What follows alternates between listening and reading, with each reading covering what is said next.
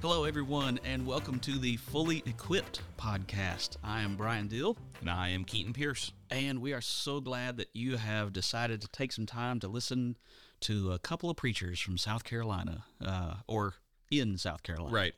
Yes. Thank you for the distinction. I was going to say, I don't know if you claim South Carolina for all the years you were in Kentucky. Kentucky is still home, but if not Kentucky, it is South Carolina. Okay. I always consider South Carolina an adoptive home. Right. There you go. Yeah. Okay. So, Yeah. for sure. Yeah. The Carolinas being, kind of my one and the same for me. Yes. Although, some people struggle with that. North Carolina or South Carolina, which one is it? You have to choose. Right. So, speaking of the Carolinas, one of the passions that we share, Keaton, is Palmetto Bible Camp. Right. And I don't think anyone I know would ever describe PBC as luxury accommodations. Not quite. Not the adjectives I would use. Right. But at the same time, it's not quite the same as camping. Right. That brings a whole different connotation with Right. it. Have you done much camping, like actual camping? A little, not as much. So growing up, I lived on a farm. Well, technically two farms because my parents were divorced and both had a farm. So, Okay. We did some. We would go out and just throw a tent out on one of the fields. Okay. When I was younger, and that was a lot of fun. We also, for those that don't know, in Eastern Kentucky, we have the Red River Gorge, Yes. which is not super far from like where my grandparents live in Mount Sterling. Mm-hmm. And, so we would go out there and, for a night or two, and do some camping. But that was definitely an early childhood thing. Okay. When, I'd say probably middle school and back. Spent a lot of time outdoors even as I got older, but camping kind of lost a little bit of its allure. Now, as you get older, sleeping on ground, Roots and rocks. That's right. I end up getting pulls in my back, sleeping on a perfect mattress, much less if I had like a rock, right under my lower back there. So, not as much as I've gotten older, but how about you? Yeah, I did some. I remember doing some of that, like in the backyard. Yeah. Like my oldest nephew and I don't remember if there was a tent for sure because I don't remember us owning a tent when I was little. Right.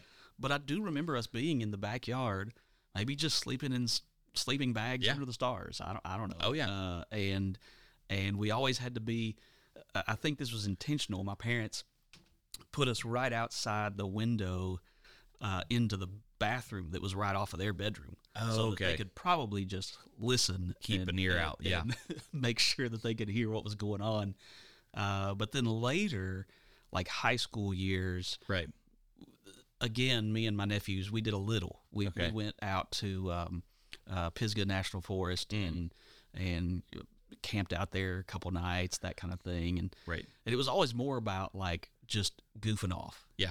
It's just having fun. Right. Eating junk food. Yeah. That kind of thing. We never really built fires or anything like that. 'Cause Yeah. That would have been a bad idea. I think.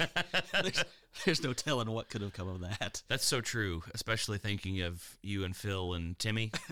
Well, actually, it would have been Phil's older brother. Oh, okay. That we went with, because that would, Timmy is younger than me by 8 years. Okay. A little bit more of a gap. So if I was 17, he was 9, so he would have been going out with us and doing those kinds of things. He was that pesky little brother. Oh yeah. Every family has one. Right.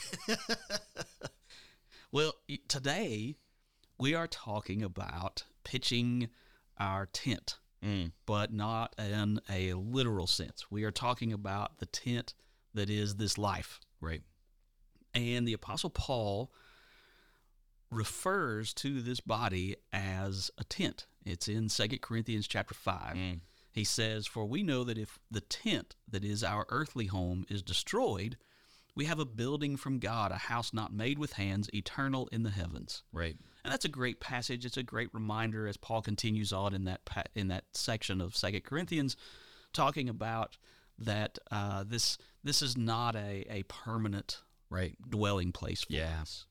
We have something to look forward to. Yeah. But what I really appreciate about this metaphor is the idea of this temporary dwelling that we've got to figure out what we're going to do with this temporary dwelling. What are we going to do with this life? And just because it's temporary doesn't mean that we should just toss it wherever. Right. And so the idea of this episode is where are we going to pitch that tent? Yeah. Where we pitch our tent or where we go about living our lives makes a difference.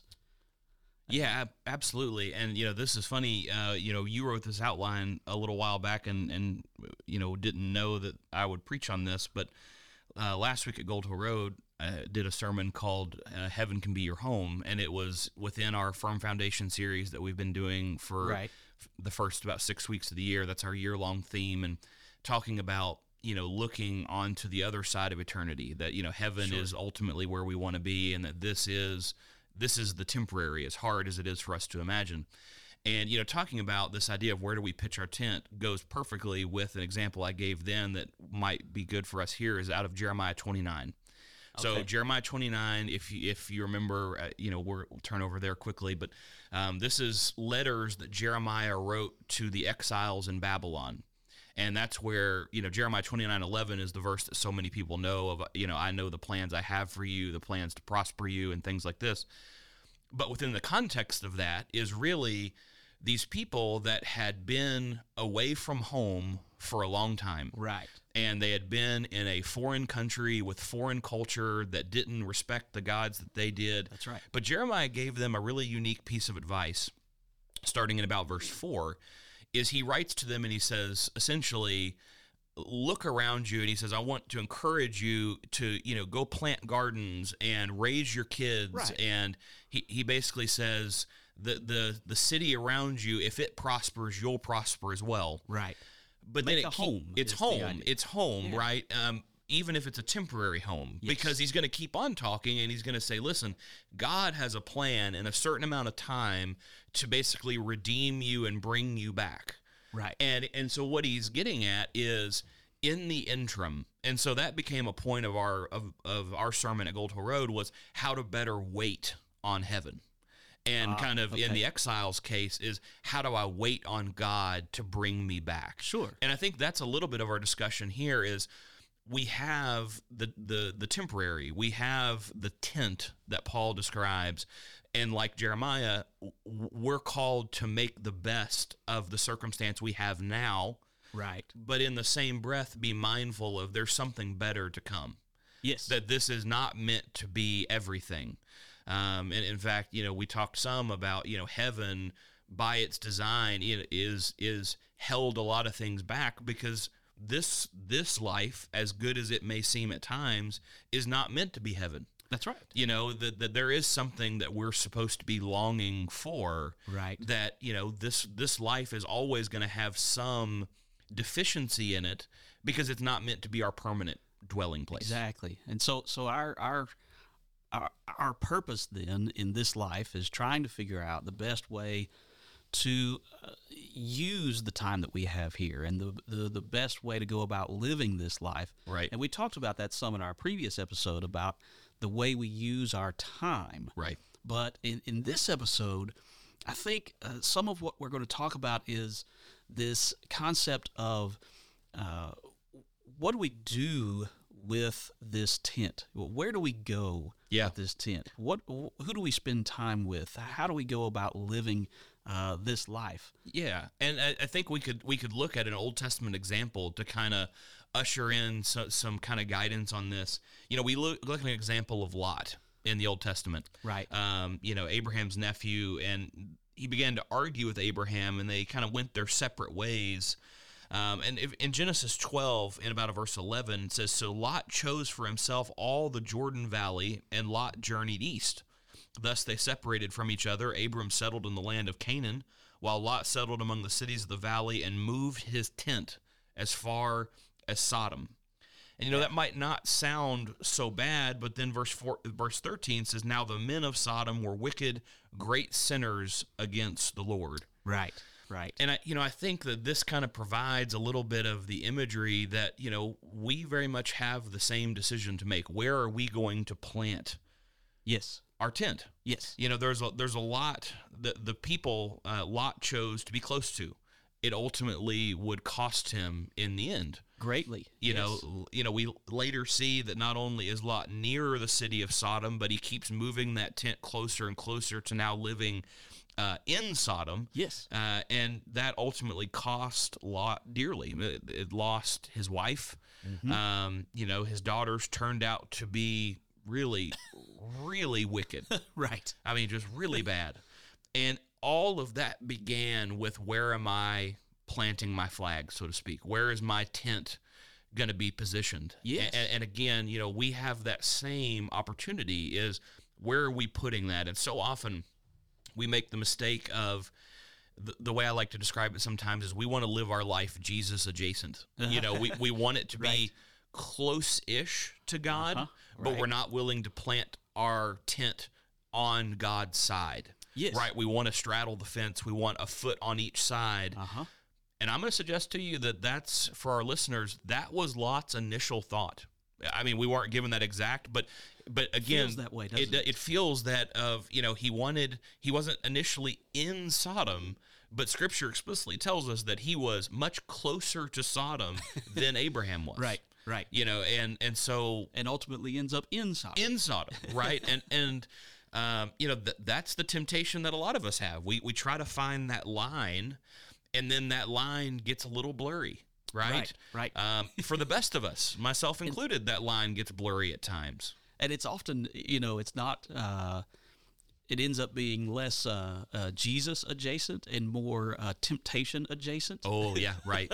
Yes. Because we want to push that line. We want to get close. And really, Jesus in the Sermon on the Mount describes that as serving two masters. Yes. Right? I mean, he says that he says we can't. Not possible. It's not going to work. And so we have to be cautious about that side of things. Right. On the other side of the spectrum, all the way at the other end, there's another extreme that we could go to that is also just as problematic. And in my mind, I go to Matthew 5 and verse 14. Right. Again, in the Sermon on the Mount, and Jesus says, "You are the light of the world. A city set on a hill cannot be hidden." And I think about that city on a hill. Right. The light that you can see from a distance because it's up on a hill, and that's a great image for what the church and we as Christians are supposed to be. We are supposed to be that light that people can see and know is there and know is available to them. I'm afraid, though, that too often we want that city or we want that place where we pitch our tent to be way up high, right, on the top of this mountain. Yeah. Completely separated from all those heathen people down there. Right. And we'll kind of look down the mountain once in a while and we'll say, "Hey, all you people down there, come on up here. If you can manage to climb up this difficult mountain and don't slip and fall and can maneuver your way up here, come on." Right. I don't think that's what Jesus was getting at here with the concept of a city on a hill. Yeah. There is no doubt that we as Christians, we have to be cautious about the world's influence on us. Yes. The Apostle Paul wrote about that in Romans chapter 12. He says, "Don't be conformed to this world." But that also does not mean that we are supposed to just remove ourselves from the world and become completely unrelatable and make Christianity something that is unattainable for anybody, or make faith appear as though it's something that's just an impossible task for people. Because, I've had conversations with people talking about their faith and talking about turning their lives over to Jesus, and they have said, well, I got to fix all these things first. Right. And I'm like, no, that's not how it works. Right. You commit to Jesus and let him take care of things. Yeah. This faith is not this unattainable, otherworldly thing that's only a select few people have figured out how to do. Right. And I think that goes in kind of the same idea. I just had a conversation with somebody of, balancing. There's a book, and I cannot remember who wrote it. The book is called Messy Church. And it's this idea that church is meant for people. And I mean, Christ talks about it, that I didn't come to save the well, but the sick. Exactly. Right. And we as Christians sometimes struggle with this idea of, church feels like it's for us, right? People that are already in the body, and we want it to, we want that relationship with each other. And that's certainly a benefit we get. But we have to recognize that church, to a degree, is meant to be messy. It's meant to be a place where people can come that aren't there yet, that don't have everything figured out. Yes. So to your point, we're called to be the city set on the hill. And I think that's certainly, from a 30,000-foot view, aspirational in the sense that we are called to be a light in a very dark environment. Yes. Right. Exactly. We're supposed to be set up in that way. But to your point, we sometimes can allow the day-to-day to get a little bit too above everybody else, to where it's not open, and as much as we control it, is not open to others that may not have it all figured out yet. And I think, like you said, that's just as bad as Lot going further away. Right. I mean, if you think of kind of the middle as true equilibrium, kind of the perfect spot.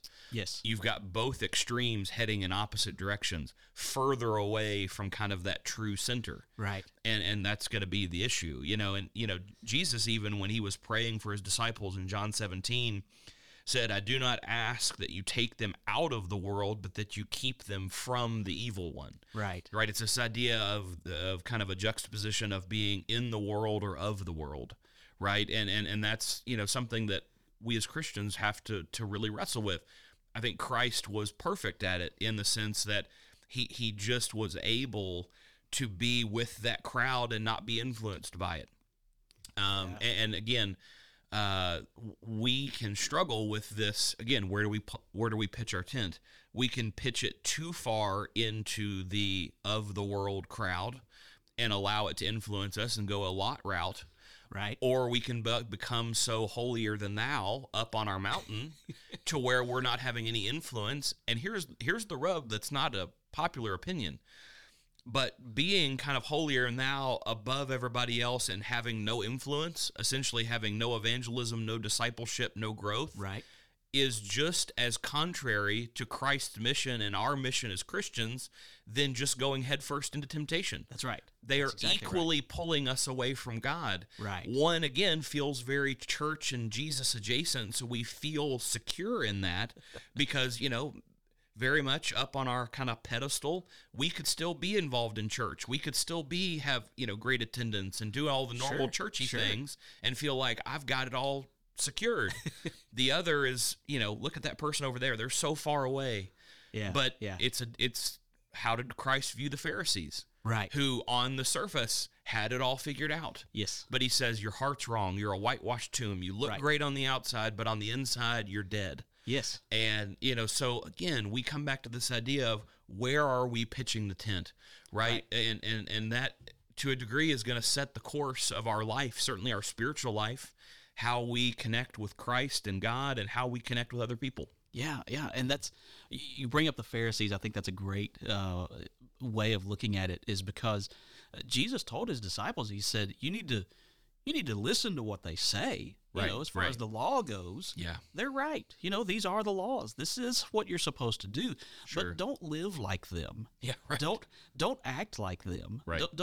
Don't create a scenario or a situation that makes your faith unrelatable to the rest of the world, or makes your faith unattainable to the rest of the world. That's not how this is supposed to work. Yeah. And so that's the balance that we've got to figure out. Yeah. And there's not a magic answer here. You know, we just, with this episode, I feel like we just, kind of want to put this idea out there for folks to be aware of and be thinking of, where am I pitching my tent? Am I getting too close to temptation on that one end of the spectrum, or am I pulling so far away from the world and sheltering myself and my families so much from the world that I've created this barrier between myself and the people that I'm supposed to be helping to understand what faith in Jesus is all about. Well, and one thing that I think ultimately the word that could sum this entire episode up is balance. Absolutely. Right, that it has to be balanced. And, we look at this, and, a conversation that I've had over the years is, again, the church as sometimes as messy versus this idea of reverence to God. And the ultimate answer is somewhere in the middle of, yes, we are reverent, but we're also, God wants us to come as we are with the problems we have. Right. And, that's a mountain, no pun intended, but that's a mountain I'll die on of, when Christ talks about how to pray within the Sermon on the Mount, and he gives a lot of instruction he says, don't worry about the language you use, and don't worry about what you say and how long the prayer is and this and that, which tells me that reverence is important, but it stops at a certain point. And God wants us to come real as we are. Exactly. And, and so again, I think, neither one is right or wrong. There's balance of both. There has to be a healthy dose of both. That's right. And I think this is similar. There's a healthy dose of both sides of, again, we want to not be up on the mountain and so far away that we're no longer relatable, but we can't be too far into temptation either. Right. We've got to find that healthy balance. And please, any listener, don't misunderstand. This is easier said than done. That's right. Right. This is something that Brian and I we talk about a lot. We struggle with, anytime we get together with other ministers, some version of this conversation comes up. Right. Because every one of us has an inclination to go one way or the other. Sure. Absolutely. I don't know anybody that's perfectly predispositioned to just sit right in the middle. We're all pulled a little bit one way or another. But it's, again, let's go back to last episode. What are we prioritizing? What are we investing in? Exactly. The priority has to be the balance of finding the value in both, finding the folly in both, and recognizing that somewhere our home's kind of in the middle. That's right. And that's going to be our challenge for our listeners today as we wrap up, is finding the balance in life, finding the balance in every aspect of your life, in career, in family, in church, in relationship, in marriage. Every good thing that God has given us requires a balance of it. That any extreme, and even what you might think of as good extremes, again, can be a detriment if we go too far in one direction. That's right. We're so thankful that you came and chose to listen to us today on the Fully Equipped podcast. Brian, we are on episode 4, right? Which is wild, but we are so thankful for this and thankful for your listenership that you chose to join us. Again, we want to challenge you. We hope you're encouraged by this, and we hope that you'll join us next time for episode 5 of the Fully Equipped podcast.